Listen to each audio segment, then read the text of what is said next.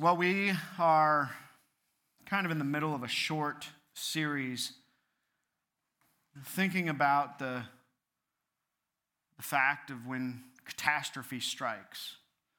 We're thinking about how to process that biblically. What do we do when the things in life don't go our way? What do we do when our world gets turned upside down, when the rug gets ripped out from underneath us? How do we respond? How do we think about this? What do we dwell upon? And certainly, as I said last time, we began thinking about this in terms of Lamentations chapter 3.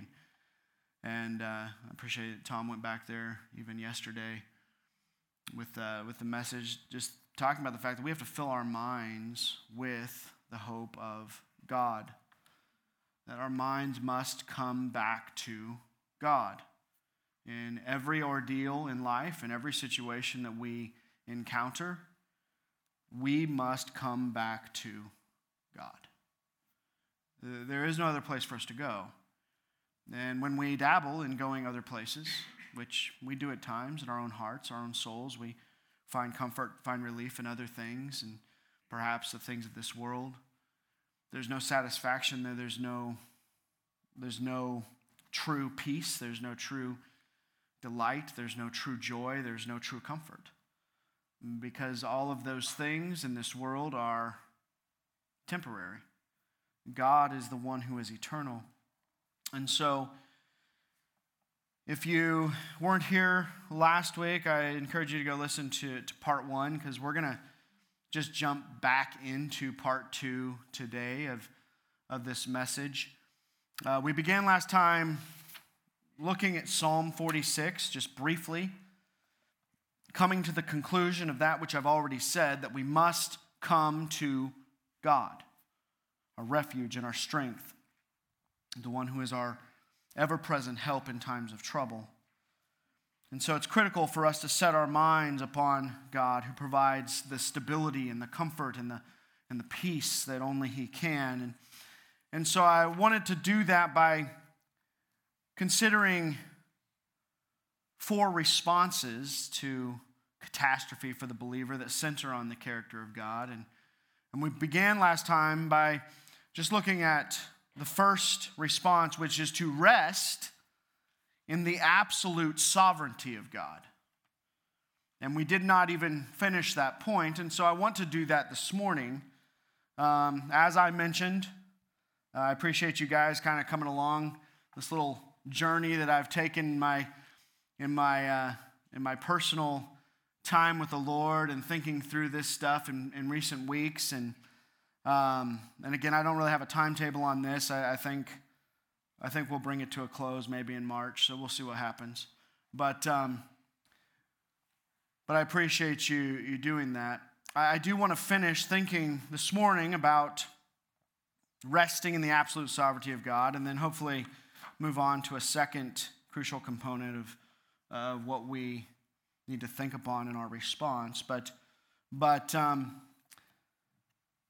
we looked at last time Job. I wanted to look at 3 passages that elevate in our minds the sovereignty of God and put that on the pedestal that it needs to be placed on. We need to have a right understanding of what it means when we say God is sovereign. And so we said a few things like this, that God's absolute sovereignty means that nothing can thwart His perfect will. Nothing takes God by surprise. That He orchestrates everything in this life to bring about His glory and the good of His people. And we said this, that though God is not the author of evil, He did eternally ordain its existence by permitting it to come to pass by means of second causes, through Satan and then through the fall of Adam and Eve. His moral creatures, whom He created by first cause, brought evil into the world by choosing to rebel against their Creator by the hand of Satan. But all of this, all of those things, everything that occurred in Genesis chapter 3 that is that is so terrible, that is so devastating, that has cast our world in the direction that it's gone, was not outside God's perfect plan, which he ordained in eternity past. Rather, it was an avenue by which he chose to glorify himself. So we wanted to understand that the existence of evil is for the glory of God. We have to understand that. We have to embrace that. And so we considered, first of all, the life of Job. And we saw that his response of worship at the beginning, we saw his response of worship in the middle, and then we saw his response of worship just briefly at the end as we closed last week. That he just came to the realization, and God did kind of open up the clouds, so to speak, for Job there at the end, when God said, Job, you question me, and I'll answer. And then he says, and I'll question you, and you'll answer. And he unveiled, he pulled back the curtain a little bit concerning why he did what he did, and it was to demonstrate his power and to demonstrate his authority and to demonstrate the fact that he is sovereign over all things, and that even in the midst of that he loves his people and he cares for his people. So I want to turn to a second passage this morning that you are very familiar with, and it's a story that, I don't know about you, but I go back to a lot in my thinking when I think about the sovereignty of God in the midst of difficult circumstances, and that is the story of Joseph. The story of Joseph. And it begins in Genesis chapter 37, and we're kind of doing a flyover.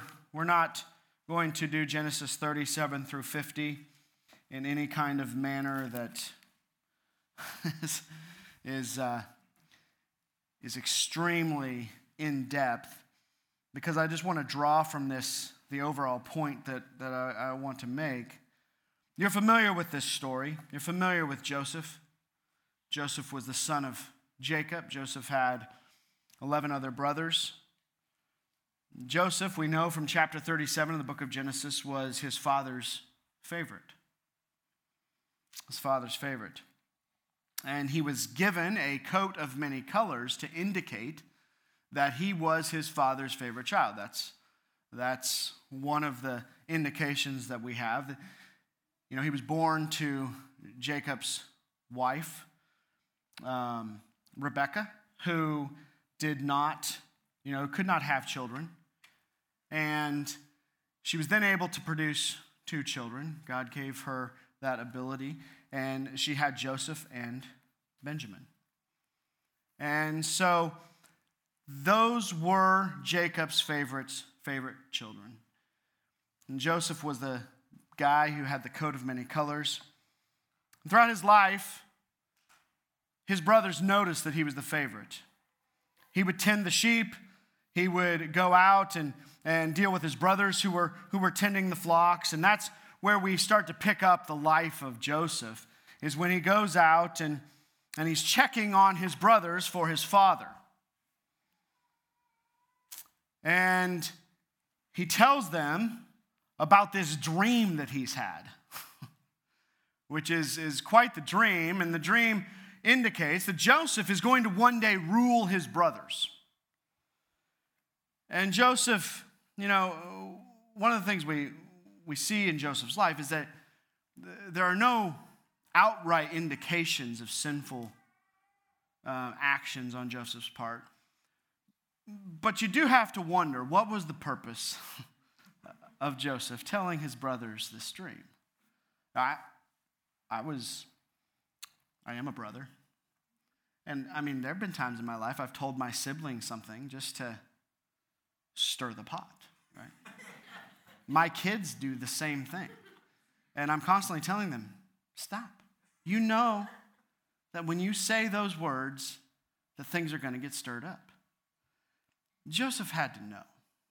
And he had to know. He had to know that when he went out and told his brothers, listen, I'm Dad's favorite and I'm going to rule over you, that may not end well for Joseph. And we know that that didn't end well. They cast him into a pit. I mean, they really took things a little too far, right? I mean, my brothers would come after me.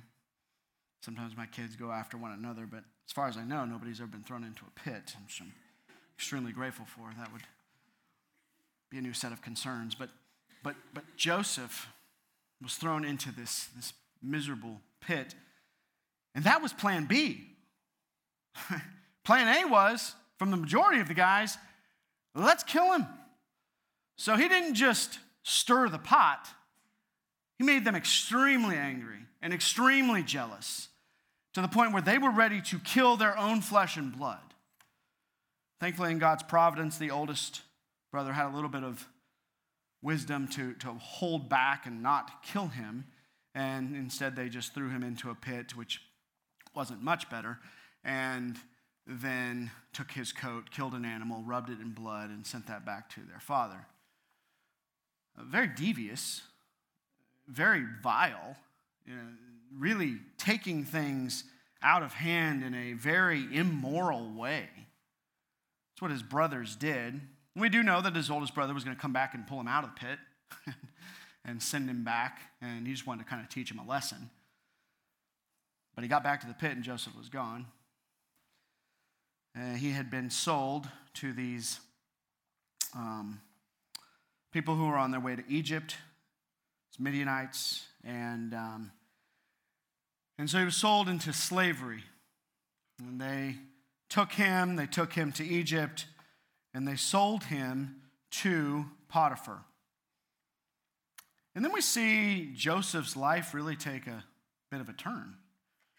It started out pretty good. Dad's favorite, that great coat. Glad we don't do the coats anymore. I think I would like a coat of many colors. I'm kind of an eccentric guy a little bit, but pretty glad we don't do the coats. He had the coat, so he was a favored guy. Then everything takes a turn for the worst as he is thrown into the pit. That is this absolute disaster that takes place for Joseph. But then God, in his providence, brings Joseph back around, and he's sold to Potiphar there in chapter 39, and he begins to rule Potiphar's house. He had so much wisdom that God had given him, God had graciously given him, that he was able to manage this chief in the land of Egypt's house. He was overseeing everything. He had control of all of his servants, probably of all of his money. He was the steward. He was the manager. He was overseeing it. Potiphar's wife enters the picture and creates havoc for Joseph. Again, not outside of God's plan. And Joseph is then accused of taking advantage of Potiphar's wife, which she had conjured up, and gets himself thrown back into prison.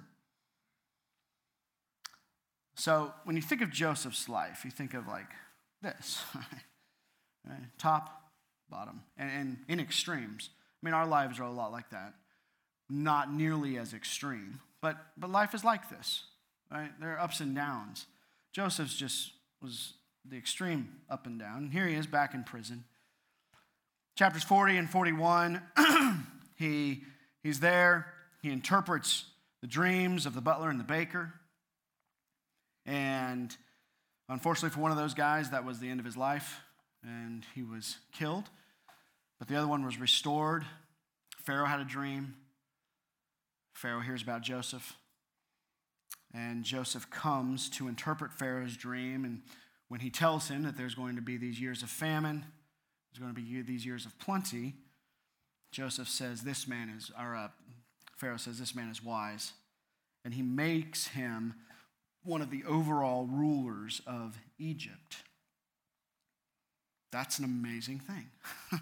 Again, the extreme. Top to the bottom, to the top, to the bottom. And as all this occurred, Joseph is just trusting the Lord. Again, we don't get indication as we look in his life he was sinful, apart from, if we read into a little bit, that little charade he put on for his siblings. But apart from that, you just don't look at Joseph's life and say, man, this guy, he didn't learn his lesson. Maybe he's being punished by God. We don't see that at all. We just see this hand of God sovereignly taking this individual, allowing these things to happen in his life for a purpose. For a purpose. It just is such a clear picture that our lives are not our own.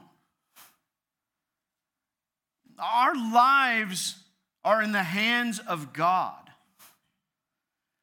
And God is the one who weaves us through the days that we live, enables us to do the things that we do, to have the jobs that we do, the abilities that we do, that gives us all of the possessions that we have, that allows us to encounter the trials that we encounter. He's doing this because he's orchestrating a plan, again, to bring about his glory. And one of the things I love about the story of Joseph, because he goes on to be the ruler, and his brothers come and see him, right? Because the famine starts to take place. And it's probably my favorite part of the story, which is unfortunate because it's a little bit of the revenge side, right? Where his brothers come, he starts to mess with them. But he messes with them in a way that's a little bit less than, leaving them for dead. He does keep one back. He plants evidence in their sacks, on their donkeys, on their horses to go back. And he creates this scenario by which they are scared of this ruler in Egypt. They still don't know who he is. And they go back, they do all these things they wanted to do. They convince their father, listen, we got to bring Benjamin. If we don't bring Benjamin, he's not going to give us the other brother back. And so they have this whole thing that unfolds, and Joseph's doing this, and again, I don't think we can see in this text that it was necessarily a revenge. It was just working up the ability to talk to his brothers. And he goes through this entire process. I'm sure he laughed a little bit as he did this. But he gets to the point where he reveals himself to them, chapter 44. All right, he reveals himself to his brothers, and then, if they were a little bit scared and threatened by the way this guy had dealt with them, now they are terrified. Now they are terrified. Are you kidding me? This brother who we got rid of him. He was gone, and then all the things come flooding back to their minds. Oh, this is payback. This is payback. We are going to be sunk. And then he treats them with kindness. He's overwhelmed with God's goodness in his life through the midst of the difficulties and the tragedies. That he had every right, even as the ruler of Egypt, to deal with these guys and what they did to him. I mean, humanly speaking, he had every right to deal with them in a very negative way.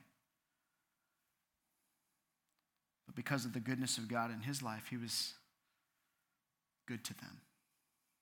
He was kind to them. He was loving to them. In fact, he brings them all to the country of Egypt. He gives them the land of Goshen for them to live and to raise their families. He brings back his father. He gets to see his father before his father passes away. And then after his father dies, the brothers get nervous again. Well, maybe he was just kind to us because Dad was still alive. Now Dad's gone. And we find these words in Genesis 50:20. You're familiar with them. You know them.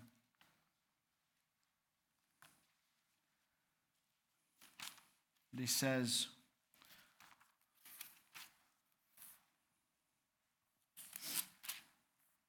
as for you, you meant evil against me, but God meant it for good in order to bring about this present result, to preserve many people alive. That word "it" there in verse 20 is the word evil. God meant evil for good to bring about this present result. I mean, that verse in Scripture is so helpful for us. As we look at all of the different catastrophes of life, some very personal, perhaps you've gone through, some more national, like the prophet Jeremiah in the book of Lamentations.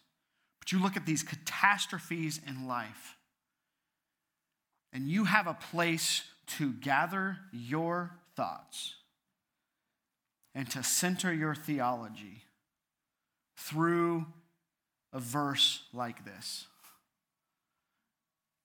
That God meant this for good. In other words, God is so sovereign,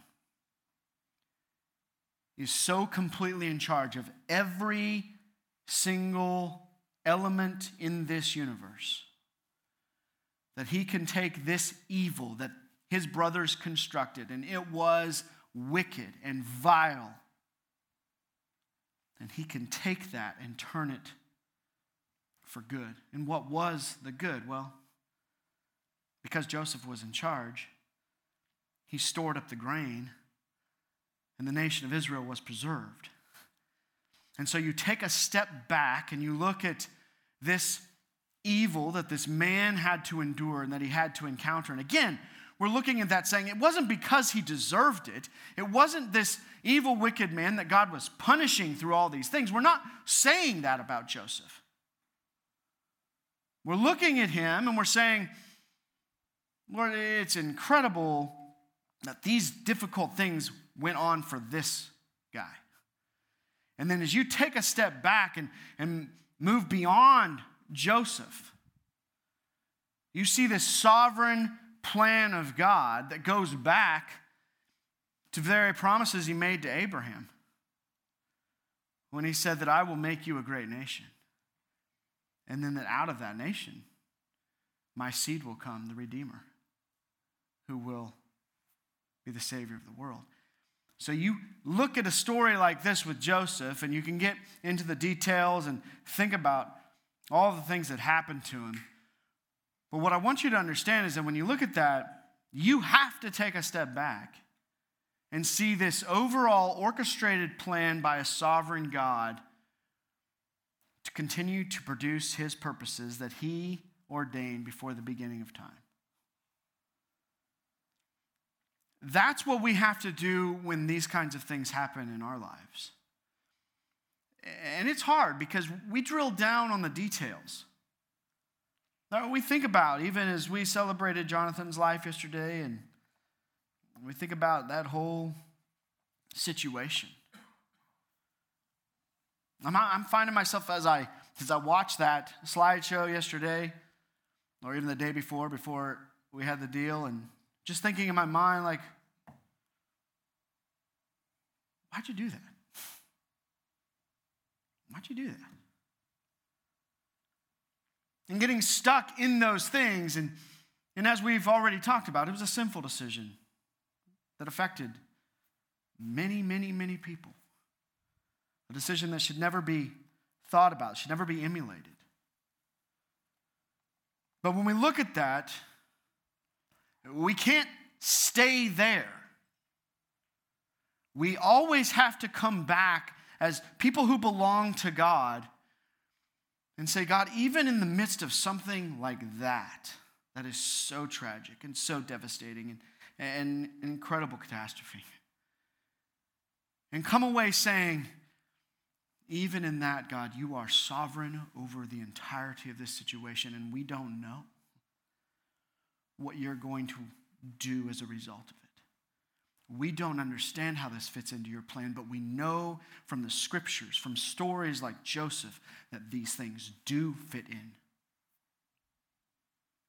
And that enables us then to trust God. Right? It's these encounters. It's these stories. Corinthians tells us that the Old Testament was written as an example for us to understand. The nation of Israel is an example to us of what not to do. And we look at things like this and we see this and we say, we understand God better because of this account in Scripture. And it then helps us to make direct application to our own lives, to our own souls. So that we don't get lost in the details because, listen, you're not going to find anything in the details. When we make sinful decisions in our lives, there is so much deceit that has gone on in our thinking that it's very difficult to unravel. And so we have to come out of that, and we have to say, God is sovereign over this, though we don't get it, though we don't understand it. God is sovereign over this. Joseph helps us do that. There's another text that I think is helpful for us to see. It's one of my favorites when thinking about God's ultimate sovereignty over everything, and that it's found in the book of Acts. I've alluded to these scriptures before. But here we see, in a sense, how the decisions of man and the sovereignty of God fit together, because that's a question we have. Right? Humanly speaking, that's a question we have. Now, if we believe the scriptures and we hold to a right understanding of the theology that the scriptures unfold before us, we trust that God is sovereign, and we trust that everything happens according to his plan, but we still wonder how our human actions and God's sovereignty fit together and how that works. This text is helpful concerning these things because it just presents both truths in a parallel manner that help us to see it. Acts chapter 2. Let me read these couple verses and then we'll talk about them. And you remember Acts chapter 2, so a little bit of context. We were here just a handful of weeks ago. Right? It's the day of Pentecost. Peter gets up and preaches. 3,000 people come to Christ. That would have been awesome to see. That's what's happening here. And these souls come to Christ after this sermon. So we are picking up in verse 22, which is right in the middle of this sermon. And in this sermon, as we talked about, it was not just a bunch of fluff. The kind of fluff that says, you don't have to worry about your sin and, Jesus, all these different things that the world will say, that you just come to Jesus as you are and still live the way you want. None of that in this sermon. None of that. In fact, at the end of the sermon, it says that they were pierced to the heart. You remember that in verse 37. So that's where this comes. This indictment that he brings upon these people who are listening. Verse 22. Men of Israel, listen to these words. Jesus the Nazarene, a man attested to you by God with miracles and wonders and signs which God performed through him in your midst, just as you yourselves know. In other words, Jesus made himself abundantly clear to you who he was. And through the power that God worked through him, showed himself to be the Son of God. And he says, you clearly saw that. Verse 23, this man, delivered over by the predetermined plan and foreknowledge of God, you nailed to a cross by the hands of godless men and put him to death. But God raised him up again, putting an end to the agony of death, since it was impossible for him to be held in its power. This is Peter proclaiming God's sovereign use of evil men to accomplish his purposes. Now, you never want to swing the pendulum too far here, because this is where we can get deceived in our thinking. Well, if God's going to use evil, we could just be evil and God will use us. Listen, that is wicked thinking. That's not right. We are responsible for our own sinful actions. Every sinful thought that we have, every sinful action that we take, we are completely and totally responsible for it. We are accountable before God for everything that we do. And you see that with Peter as he says, "You nailed him to a cross by the hands of godless men and put him to death." There's evil written all over that phrase. This was an evil plan that was conjured up by evil men to get rid of this guy who was causing problems in their nation, that was leading people away from their false system of belief to himself. And they hated him. And so he had to go. And so they conjured up this plan, which we see unfold in the Gospels through the deceit of Judas, that Jesus was handed over there in the Garden of Gethsemane, and that he was taken, and that he was tried illegally, by the way, at night, and then he was condemned to death and put on the cross, and this was all at the hands of evil men. Every one of those who participated in that event, evil men. In fact, we know from the implications of the scriptures as a whole that we are those evil people. As it was our sin that drove Christ to the cross. It was our sin that he went to the cross to bear. And so we are guilty as they were guilty. But the reality is, what Peter is saying, and one thing we cannot miss, is that we are responsible for our own sinful actions. He's not passing the buck at all in his statement here as he makes these statements in a parallel manner. We are responsible for our actions, but this man who you nailed to a cross as godless men, he was actually delivered over by the predetermined plan and foreknowledge of God. There's the parallel truth that though every single person who participated that day in trying Jesus, then taking him to the cross, nailing him there, were all guilty,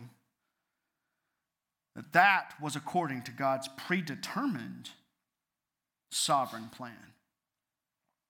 Again, we've made the statement, we understand this, we embrace the truth that nothing takes God by surprise. He doesn't learn things. He wasn't shocked by this. He didn't have to respond to this. He planned this. Planned this. And we know the reason that he did this. And those words, those are big words. Predetermined plan and foreknowledge of God.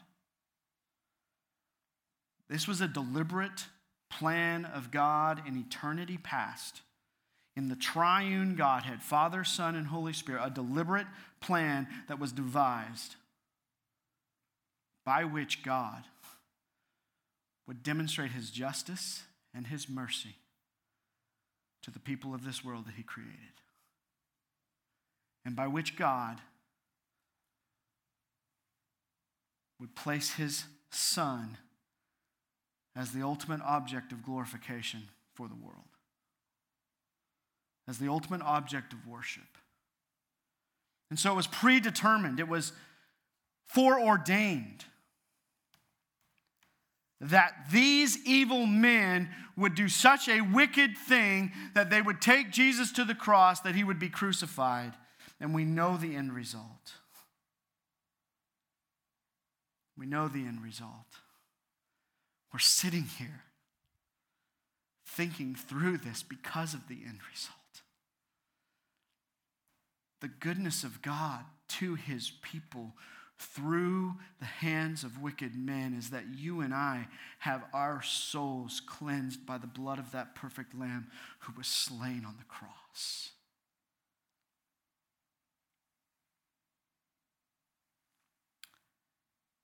Our minds have difficulty understanding that.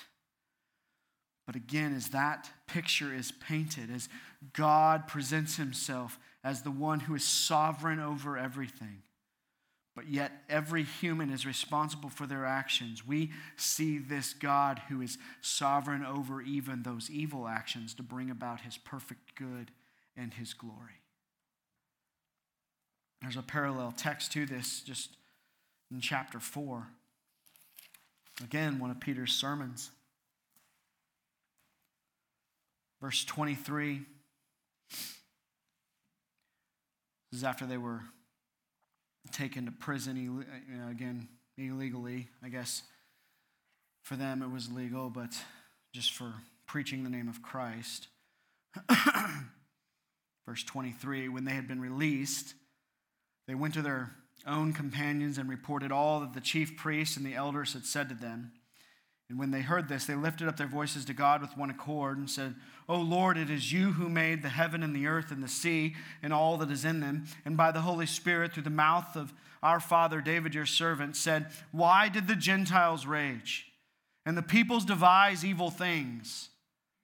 The kings of the earth took their stand, and the rulers were gathered together against the Lord and his Christ. For truly in this city there were gathered together against your holy servant Jesus, whom you anointed, both Herod and Pontius Pilate, along with the Gentiles and the peoples of Israel, to do whatever your hand and your purpose predestined to occur." Again, they were in the midst of difficulties in their lives as they had been taken to prison. It was after the day of Pentecost, all these people getting saved. Those religious leaders were a mess. And so they brought massive persecution, which God in his providence, his sovereignty, used to spread the gospel throughout the world from that time.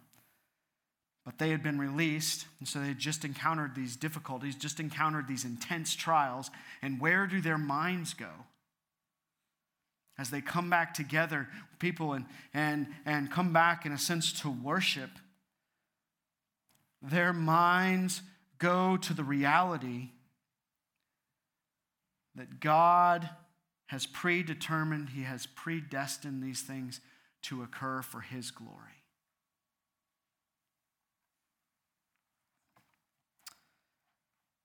We have to go there. Christ's sacrifice on the cross was predestined by God. This tragedy was according to the purpose of God and the plan of God for the glory of God. And friends, so is every catastrophe that has ever or will ever occur on this planet. Satan and sin are at God's holy and righteous disposal to use to accomplish his perfect and sovereign plan that is fixed to be carried out in this world for his glory. As you've heard over and over, Martin Luther said, Satan is God's devil. He's God's devil. God does not prevent evil from occurring. Not because he is unable to prevent it, or not because he doesn't have the knowledge to prevent it, but rather because he uses it to accomplish his purposes. Listen, you don't want to miss this. It serves evil. Evil serves as a backdrop against which the most glorious act of human redemption is framed. It serves as a backdrop against which the most glorious act of redemption is framed. God uses evil as a tool to magnify his perfections. And ultimately, evil will be completely done away with for his glory.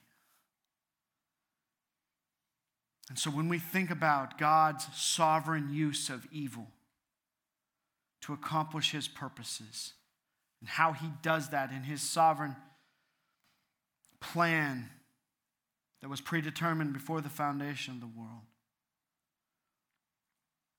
we come out of that seeing the magnification of Christ against the backdrop of all that is wicked. And that brings our hearts to worship him. Brings our hearts and our minds to the place where it has to go. Again, we spend too much time thinking about situations, thinking about ourselves in those situations. And yes, sometimes we have to work out all of the murky, difficult details. But we have to, friends, as believers in the Lord Jesus Christ, we have to bring our minds to this place. That God is in charge of everything. And when we truly do that, again, we say that. You won't find a venue on this campus that doesn't preach that truth over and over and over again. You won't find it because we believe in it wholeheartedly. And so we speak it. But when you come to understand that, it truly is the pillow on which you can lay your head at night, as Spurgeon said. God's sovereignty is that wonderful. It's not something to be scared of. It's not something to be confused by. It is certainly not something to push back against. It is something to be embraced. And when you do that, Christian, it doesn't matter what you face in this life. You will come back to that truth, and you will find comfort and rest in the God who is sovereign over every detail of life. Some of you guys were at the men's breakfast yesterday. George was preaching, and he said, you have to be prepared to be prepared. You have to be prepared to be prepared. And what he was talking about in terms of dealing with life's issues. Right? We get hit with an issue. That's not the time to be figuring out how to be prepared. That's one of the reasons I want to harp on this. We have to be prepared to be prepared. You want to know how to think about this issue so that you can rest in the God who is so much greater, so much bigger, and so much more wonderful and gracious than we can ever imagine. I think we'll stop there. We want to rest in the absolute sovereignty of our Almighty God. Let's pray. Lord, thanks for today. Thank you for just the opportunity to look at these passages that probably, Father, are just so familiar to us. But to just dwell on them for a few minutes. Be able to see the big picture. We don't want to get consumed by the details, though we must sort out details. Father, we want to be consumed by the reality that you are sovereign over every single thing in this life. And as a result of that truth, we can trust you. Father, help us to do that this morning. In whatever situations we're dealing with in our own hearts and our own lives, that we fail to trust you. We know when we're failing to trust you when we are living in worry and doubt. And so, Father, whatever those issues are in our own hearts and our own lives that at times plague us, I pray that you will help us to place all of those at your feet and to say, you are sovereign and I will trust you in this situation, this situation, this situation. Because you are worthy of our trust. You are worthy of our worship. Thank you for your grace, Lord. In Jesus' name, amen.